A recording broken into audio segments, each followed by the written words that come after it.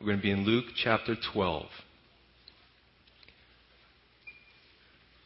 Last time we were together, we covered a good chunk of Scripture that encompassed seeking the kingdom of God, with both the parables of the expectant and also the faithful servant, and all with overtones on focusing on the Lord's return. You know, we take blocks of Scripture because of time constraints, but if you look at all of chapter 12, Jesus is intense in this chapter. He's intensely stressing the importance of our commitment to Christ and furthering God's kingdom. So the question is, what is God asking you to do personally to further His kingdom? We're all important to God, and He's given us all some type of spiritual gift. Some of us have realized our gifts. Some of us still haven't. Maybe you're new in the faith. Just keep praying about it. All who are His get His blessing without exception, because we're all important to God. When I was growing up, as I was doing this, I remember we're all important to God. A friend of mine, his mom had this plaque on the wall, and it was a picture of a little kid sitting there in contemplation. And the little kid said, "I know I'm important because God don't make junk." But that's true. God doesn't make junk. We are all important to Him. Some of you may be struggling. It's common these days for single moms. You have some kids, and maybe your husband or your boyfriend have left you, and you say to yourself, or you say to me, "Joe, what can I do?" My answer to you is teach those kids about Jesus. Behind many great Christian men and women is a great mom who never looked to get accolades. The Bible is replete with this type of example. Teach those kids. You never know. 2 examples. Growing up, we had pretty humble means. It was my mom and me and my sister, and we lived in my grandparents' basement. It was partially finished. It was small. It was cold. But I thought that we shopped at Kmart. There was like a big sneaker bin, and my mom, it was like $1 a pair of sneakers. Just pick it out, put it to your feet. This one looks good, and I would take it to school, wear them to school, and the kids would make fun of me. So I thought that, I came from humble means, but I would see my mom every once in a while writing a check. And I'd be like, "What are you writing a check for?" And she's like, "Well, for people who don't have food." So my mom even taught me back then that there was always somebody who had it worse than you. And she actually taught me the biblical principle of tithing. Another example, a brother in the Lord, he grew up with a God-fearing mother who taught him about Jesus. And then as he got older and went to college, he took a different path. And the Lord brought us together, and I started talking to him about the Lord. And everything that I said came back to him because he remembered everything that his mom taught him from when he was young. So there's just 2 great examples of people who think, "But Joe, I can't do anything. I don't have any means." But yes, you can. God has all given us an ability to do something, even if it means teaching those kids about Jesus Christ. So today, the entire portion of Scripture that we're going to cover is unique to Luke's Gospel, where Jesus is trying to get His hearers to do the following. 1, to count the cost of discipleship. 2, to discern the times. 3, to repent of their self-directed ways and get moving, bear some fruit. So before we begin, He just teaches the parable of the faithful servant, which is where we left off. But we see that most of the parable had to do with the unfaithful servant and subsequent punishment.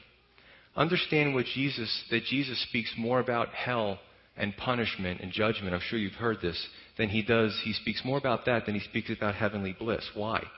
Because He's mean and He wants to frighten us? No, of course that's not the answer. It's because He loves us and He doesn't want us to go there. That's why He does that. He's a parent and He's looking out for the best for all of us. If you have children and you never warned your kids that certain of their behavior could lead to incarceration and possibly death, you'd be a bad parent, because a good parent warns their kids of impending danger and the consequences of sin and behavior. So let's begin. Verse 49. Jesus says, "I came to send fire on the earth, and how I wish it was already kindled." Fire. It's an Old Testament picture of judgment. We also read in the New Testament, and we've read this because we covered Luke chapter 3, but I'm going to go over it again. Luke chapter 3, 15 through 18. It says this, "Now as the people were in expectation, and all reasoned in their hearts about John," meaning John the Baptist, "whether he was the Christ or not, John answered, saying to them all, I indeed baptize you with water. But one mightier than I is coming, whose sandal strap I am not worthy to loose.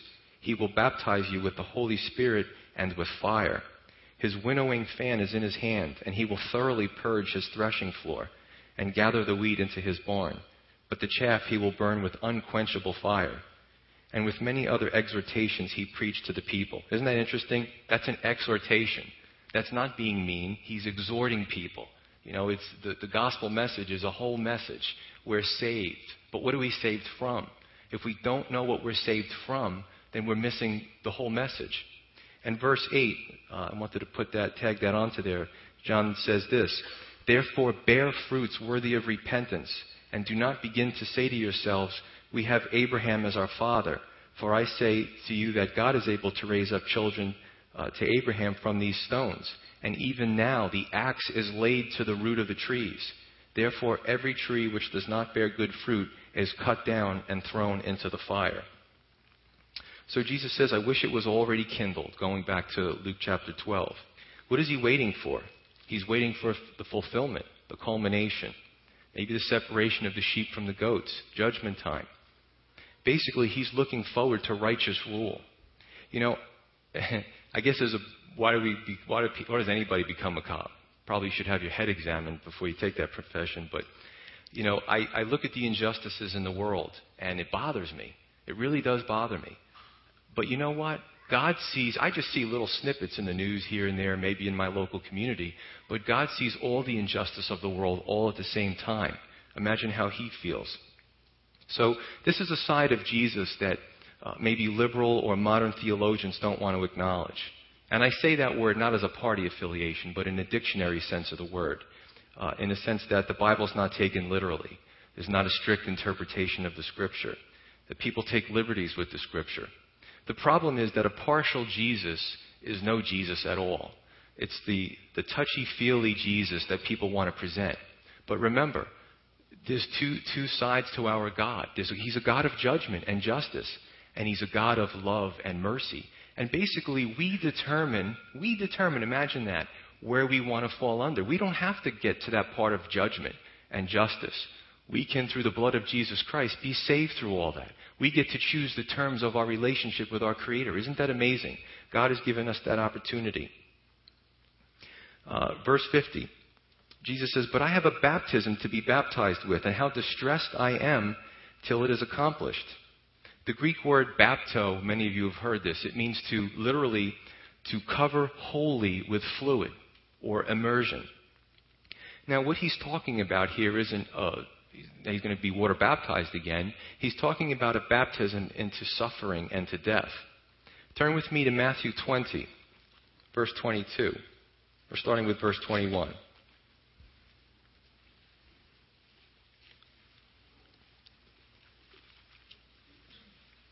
This is where, and I love this lady, James and John's mom, come to Jesus, and she's petitioning Jesus to have James and John sit on Jesus' right hand and left. Something special about this lady.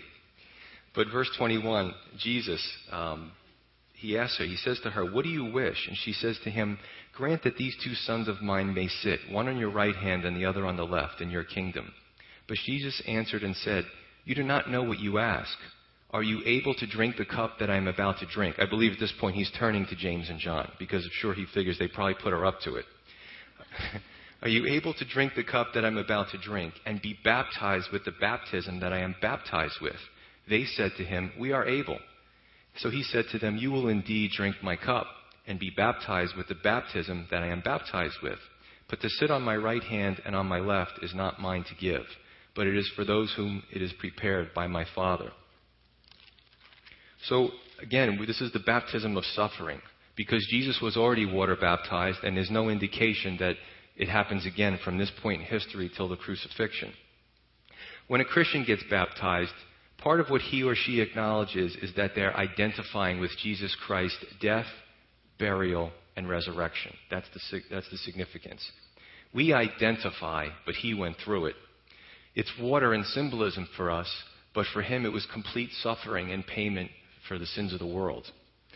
Some Christians actually do end up being baptized with that baptism. as Stephen pointed out, how dangerous it is in Guatemala and these other countries. And some Christians, missionaries, actually lose their life. So they're literally baptized with that suffering. Jesus says, how distressed? He's distressed until it is accomplished. As he looks forward to the kindling in the last verse, right? In this verse, he's not looking forward to the Roman cross, and it shows the human side of him. Verse 51. Do you suppose that I came to give peace on earth? I tell you, not at all, but rather division. What about peace on earth? We hear that all the time, and different people use peace to mean different things. Peace is a funny thing. One, it's clear that there's a difference between the world's peace and the Lord's peace. John 14:27, Jesus makes that dichotomy, the differentiation. Two, the Antichrist, he's going to have a peace, right? Oh yeah, peace in the Middle East. And a lot of people are going to buy into it. And it's going to look good for a while. And people are going to praise this guy and worship him. But his peace is a false peace. It's a deceptive peace. Because we know what happens after that peace is broken. And then three, a phony peace.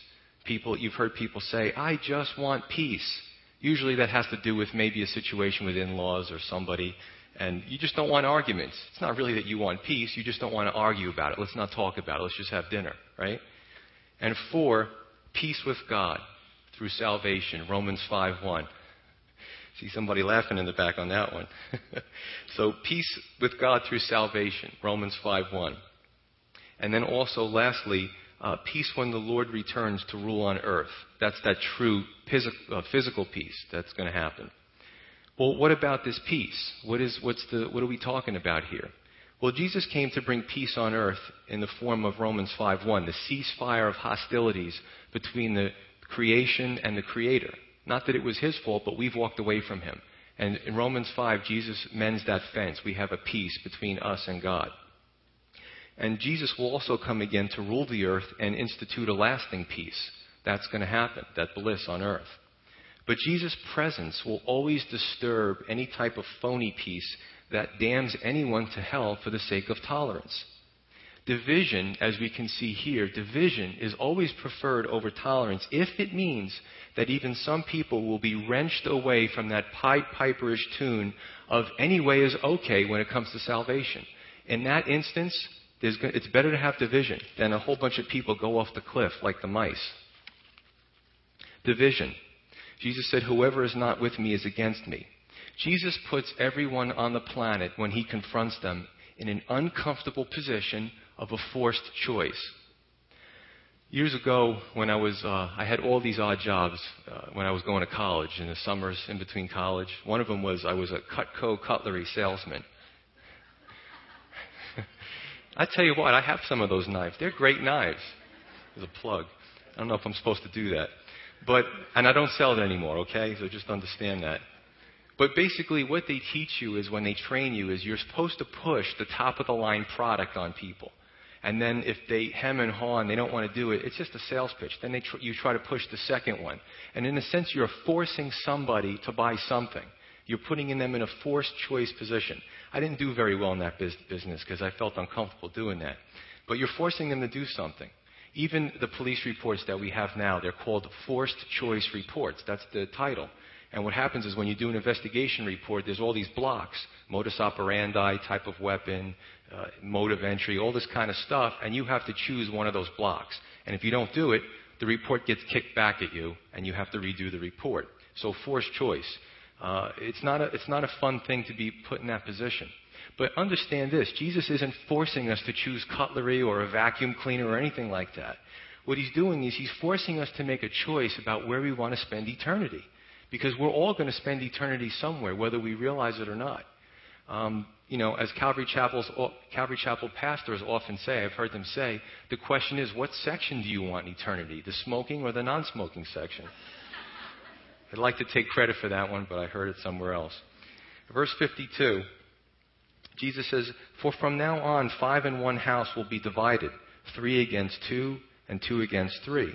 Father will be divided against son, and son against father, mother against daughter, and daughter against mother, mother-in-law against her daughter-in-law, and daughter-in-law against her mother-in-law. Jesus literally, as the expression goes, hits close to home, literally.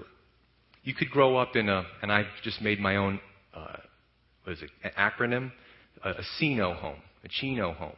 And that stands to me for Christian in name only, CINO. Well, you can be in that type of home and your sister could be into witchcraft. Hey, I'm doing witchcraft. Hey, that's great. Your brother could be into Buddhism. Your parents could practice their nominal Christian faith. And all that would be okay. It's okay. But now if you come home and tell your parents, hey, I'm born again. Whoa, what are you doing? What do you mean you're born again? That shakes up the family. And I know a lot of you have experienced this. They're looking now to disown you because you're born again. Why? Well, those born-agains take the Bible literally. Those born-agains are always quoting Scripture. Those born-agains tell you there's only one way to heaven. Yes, yes, and yes. And it comes right from Scripture, John chapter 3. And that's because when the kingdom of God is so near to people, when people are just put in that position where the kingdom of God is put right next to you, okay, that makes people uncomfortable because you have to make a decision, and it scares the living daylights out of people. I would rather be in my nominal faith, and don't bother me, I won't bother you. It's okay for you, your thing, and my thing's okay for me. Don't preach to me, right? The kingdom of heaven comes close to people, and it makes people uncomfortable because it forces them to take a choice. Are you with God or are you not with God? Too many churches are so afraid of offending people that they wouldn't dare preach the truth of God's word because they might lose some tithing members. But, friends with a lot of missionaries. I talk with missionaries often. I support Voice of the Martyrs and Gospel for Asia, very good organizations that go out into other countries and help to preach the word, help people to live, because a lot of these people are ostracized from their family. And you're lucky if that's the worst thing that happens to you. In these villages, you can't drink from the well anymore because you become a Christian, and they throw you out. So a lot of these organizations go there and help them with well digging equipment and implements, and they help them to live a life because now they're on their own. Kind of reminds me of, again, Jesus is so clear here, it's so true. The worst that sometimes we get in this country is our family giving us a hard time. But in those countries, it's a whole different story. The people, your own kids would sell you out to the authorities. So this section is the cost of discipleship. Everything in life costs something. When I was in school and learning economics for one of my majors, I remember there was an expression that the economics teacher would say. It was called Tanstafel. And what it stood for is there ain't no such thing as a free lunch. And that's an economic term. But anyway, again, everything costs us something.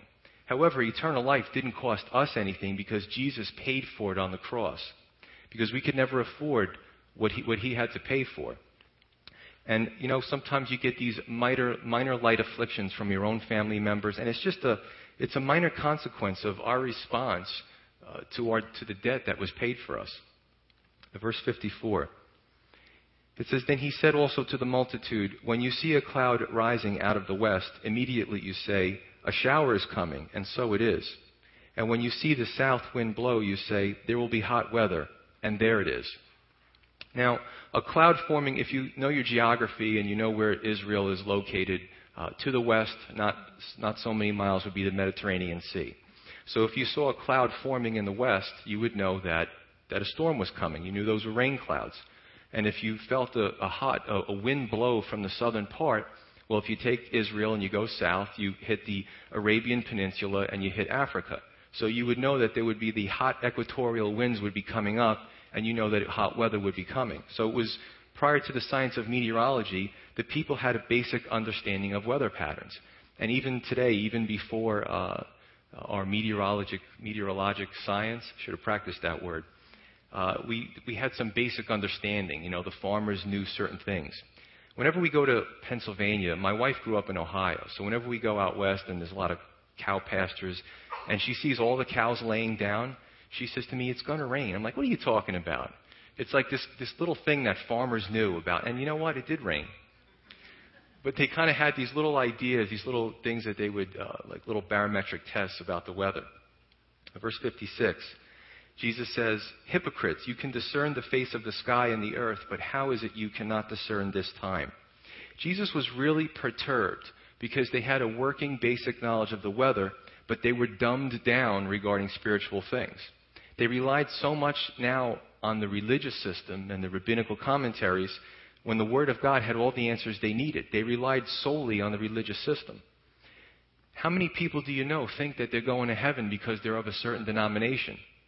I mean, I would even say this to people who go to Calvary. There's no guarantee because you go to Calvary. It has to be your relationship with your Creator. It's you and Him alone. It has nothing to do with the organization. It's not like a gym membership card where, there's a little barcode at the pearly gates and you put your card through and you just get in. It's not how it works. I have a friend of mine who, he's a nice guy, he's a good guy, but by his own lips, he lives his life as godless as possible. And his thing is, if he dies or he gets shot or something happens to him and he's on his deathbed, all he has to do is get somebody, make a phone call, get a priest and come in to give him his last rites, and he gets in. It's almost like, it's like you're mocking God. Could you imagine God standing up there going, Gabriel, give the priest a flat tire. I don't want that guy getting in here. It's like home base. What's that all about? It's about your relationship with God. And with the mere attitude of trying to defeat God and trying to sneak in under the radar, your heart is not right with Him. It's not going to work. But could this apply to our generation? I would say absolutely. When there's a tragedy or impending doom happen, it wakes people up. When 9/11 happened, people started talking about God and Jesus. Didn't take but a year before all that stuff started dying down again.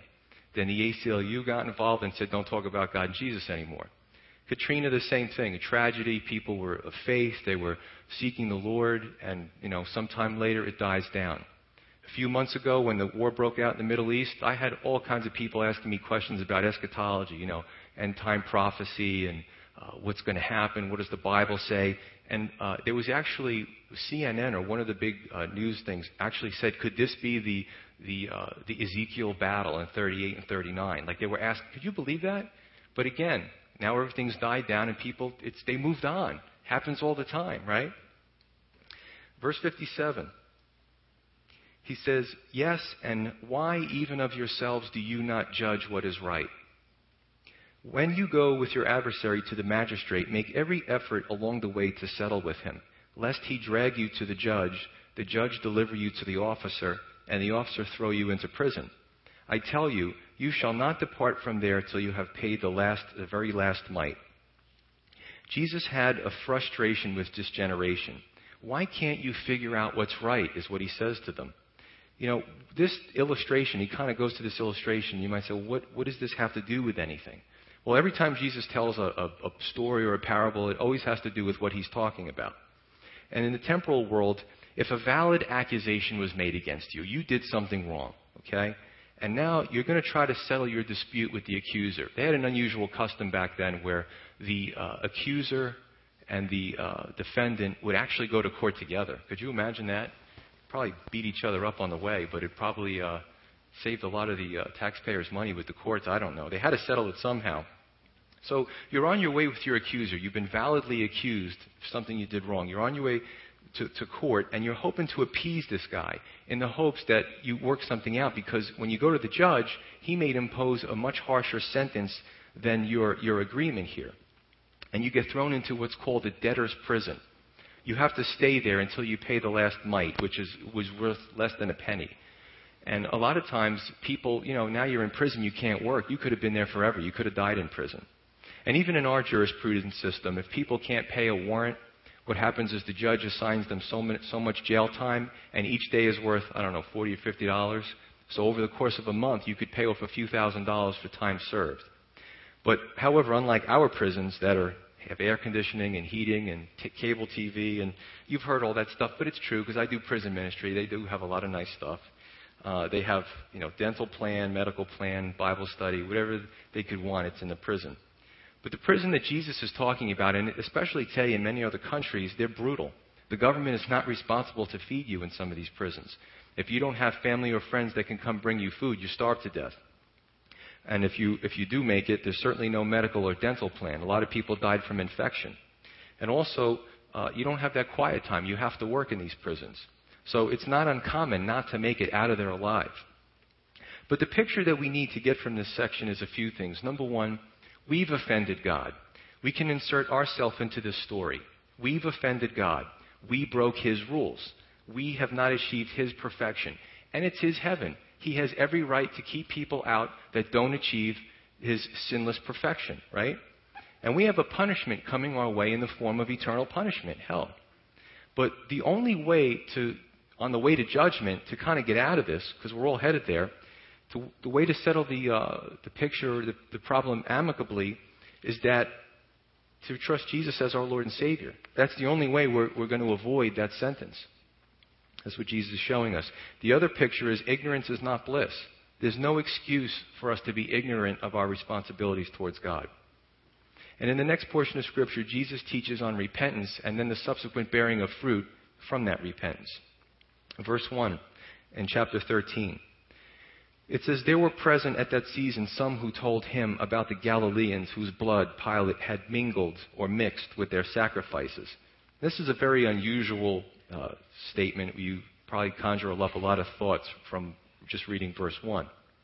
But we've actually, I'm going to follow this according to secular history. Now, we've talked about Pontius Pilate before. He was basically a military man who turned governor of Judea. Didn't like being there, despised the Jews, and he would often push the envelope when it came to dealing with the Jewish people.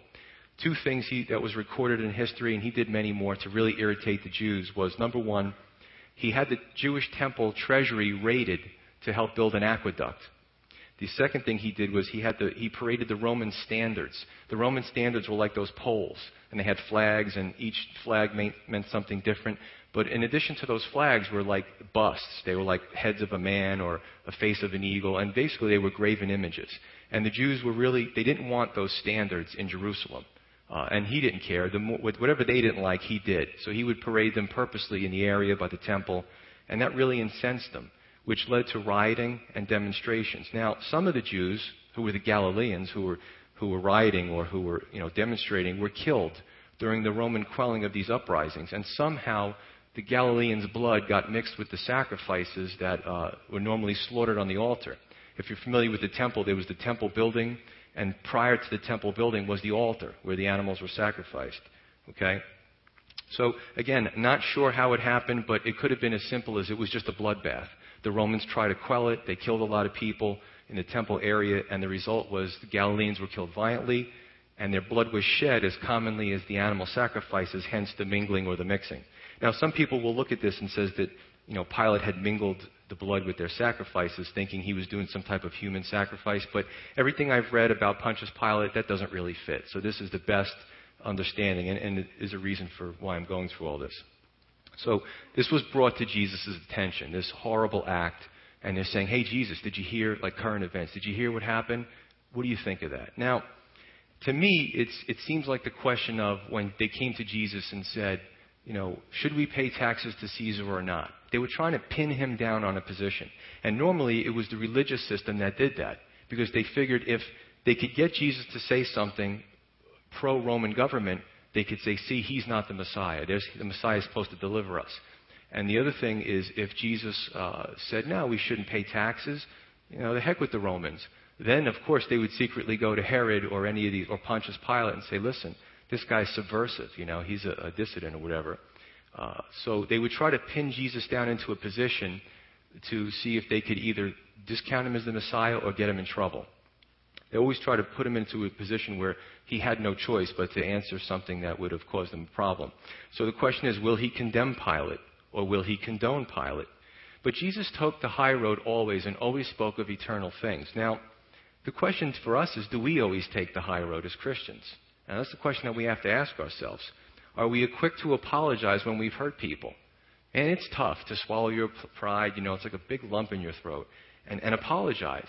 But, I've had to apologize a lot in my life. I'm not perfect. I make mistakes. And show me a person who doesn't apologize, and I'll show you a person eventually who doesn't have many friends left.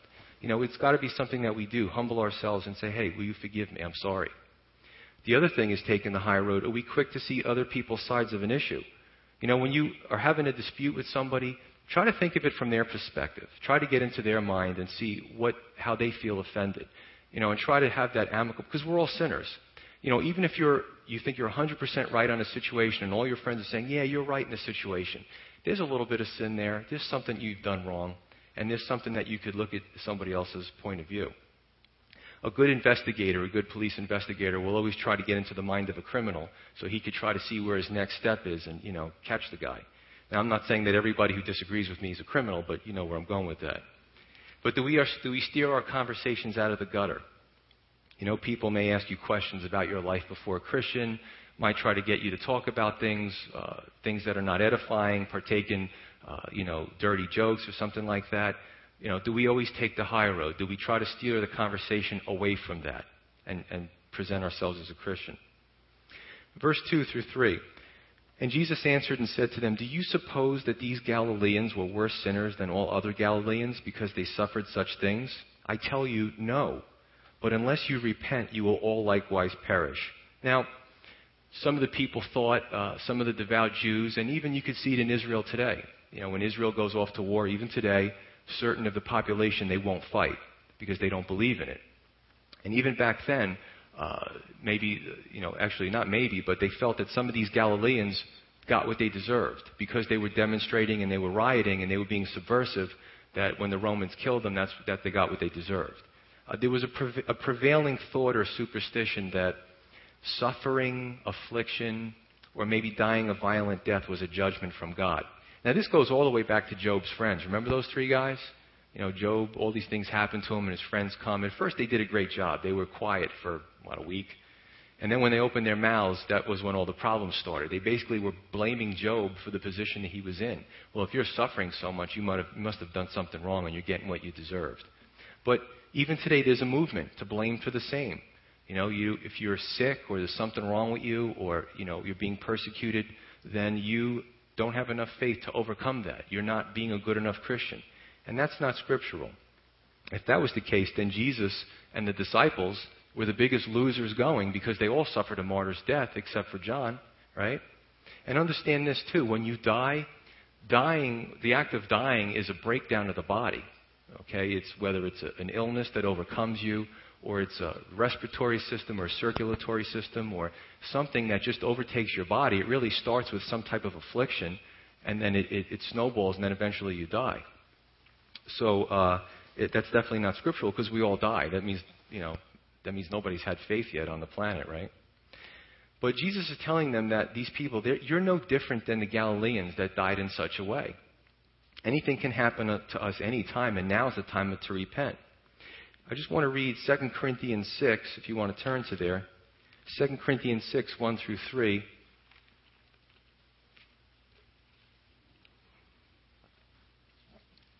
Paul says, "We then, as workers together with him, also plead with you not to receive the grace of God in vain. For he says, 'In an acceptable time I have heard you, and in the day of salvation I have helped you. Behold, now is the accepted time. Behold, now is the day of salvation.'" And that's true.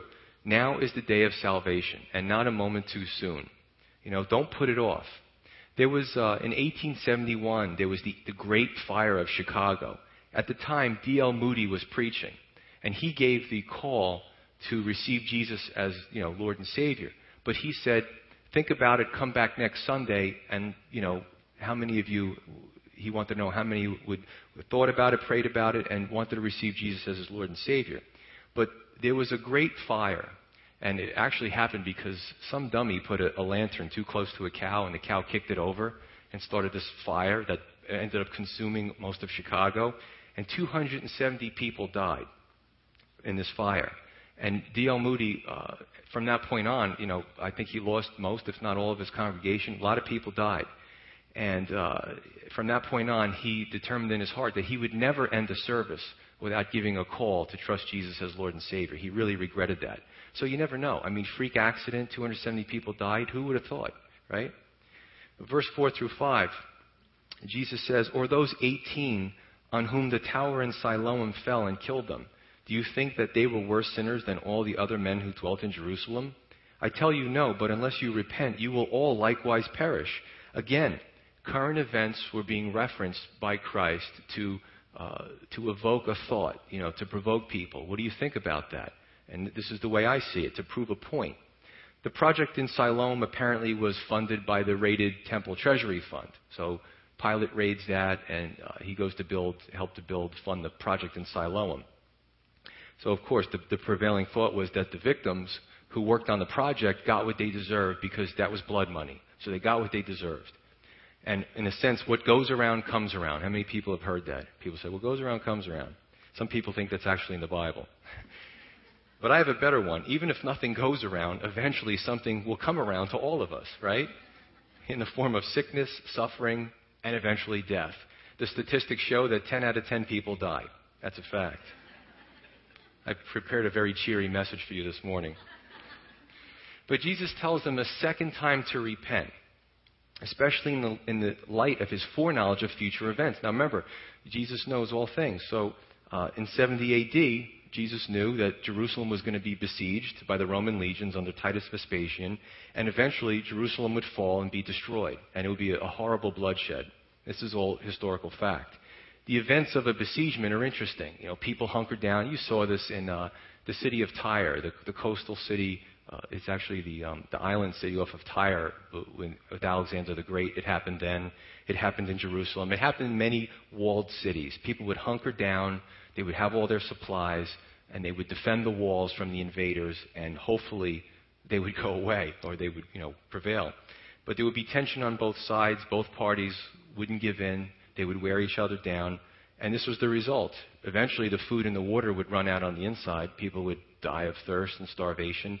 Disease would set in, murder, and at sometimes it's been reported cannibalism.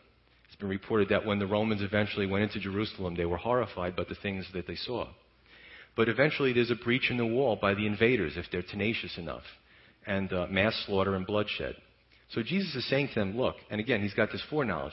If that's not bad enough, the Tower of Siloam and all the other things that are happening, even the events in 70 A.D. with the fall of Jerusalem, if that's not bad enough, the worst thing is no repentance and dying in that state, and now you have the eternity in hell to look forward to. So physical things could be bad, but, as we don't know the beauty and the wondrous things that we're going to see in heaven, we also don't know the horrors that are going to be in hell. And Jesus doesn't want people to go there. But Jesus is saying, look, wake up. You people have to wake up. Repent. Turn from your ways. Change your mind. We need to hear the same thing in America. I'm going to go to Proverbs 6, just 2 verses, 10 through 11. Proverbs 6. He says, a little sleep, a little slumber, a little folding of the hands to sleep, so shall your poverty come on you like a robber, and your need like an armed man. Not your want, but your need. When we're asleep at the wheel, when we're asleep spiritually, these are the things that happen, that comes upon us. The only thing good in the sense for a besieged city is to come to grips with your own mortality.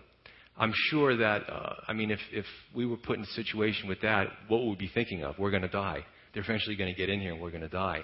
So the good thing in that situation was people would have an opportunity to realize their own mortality and start making it right with the Lord.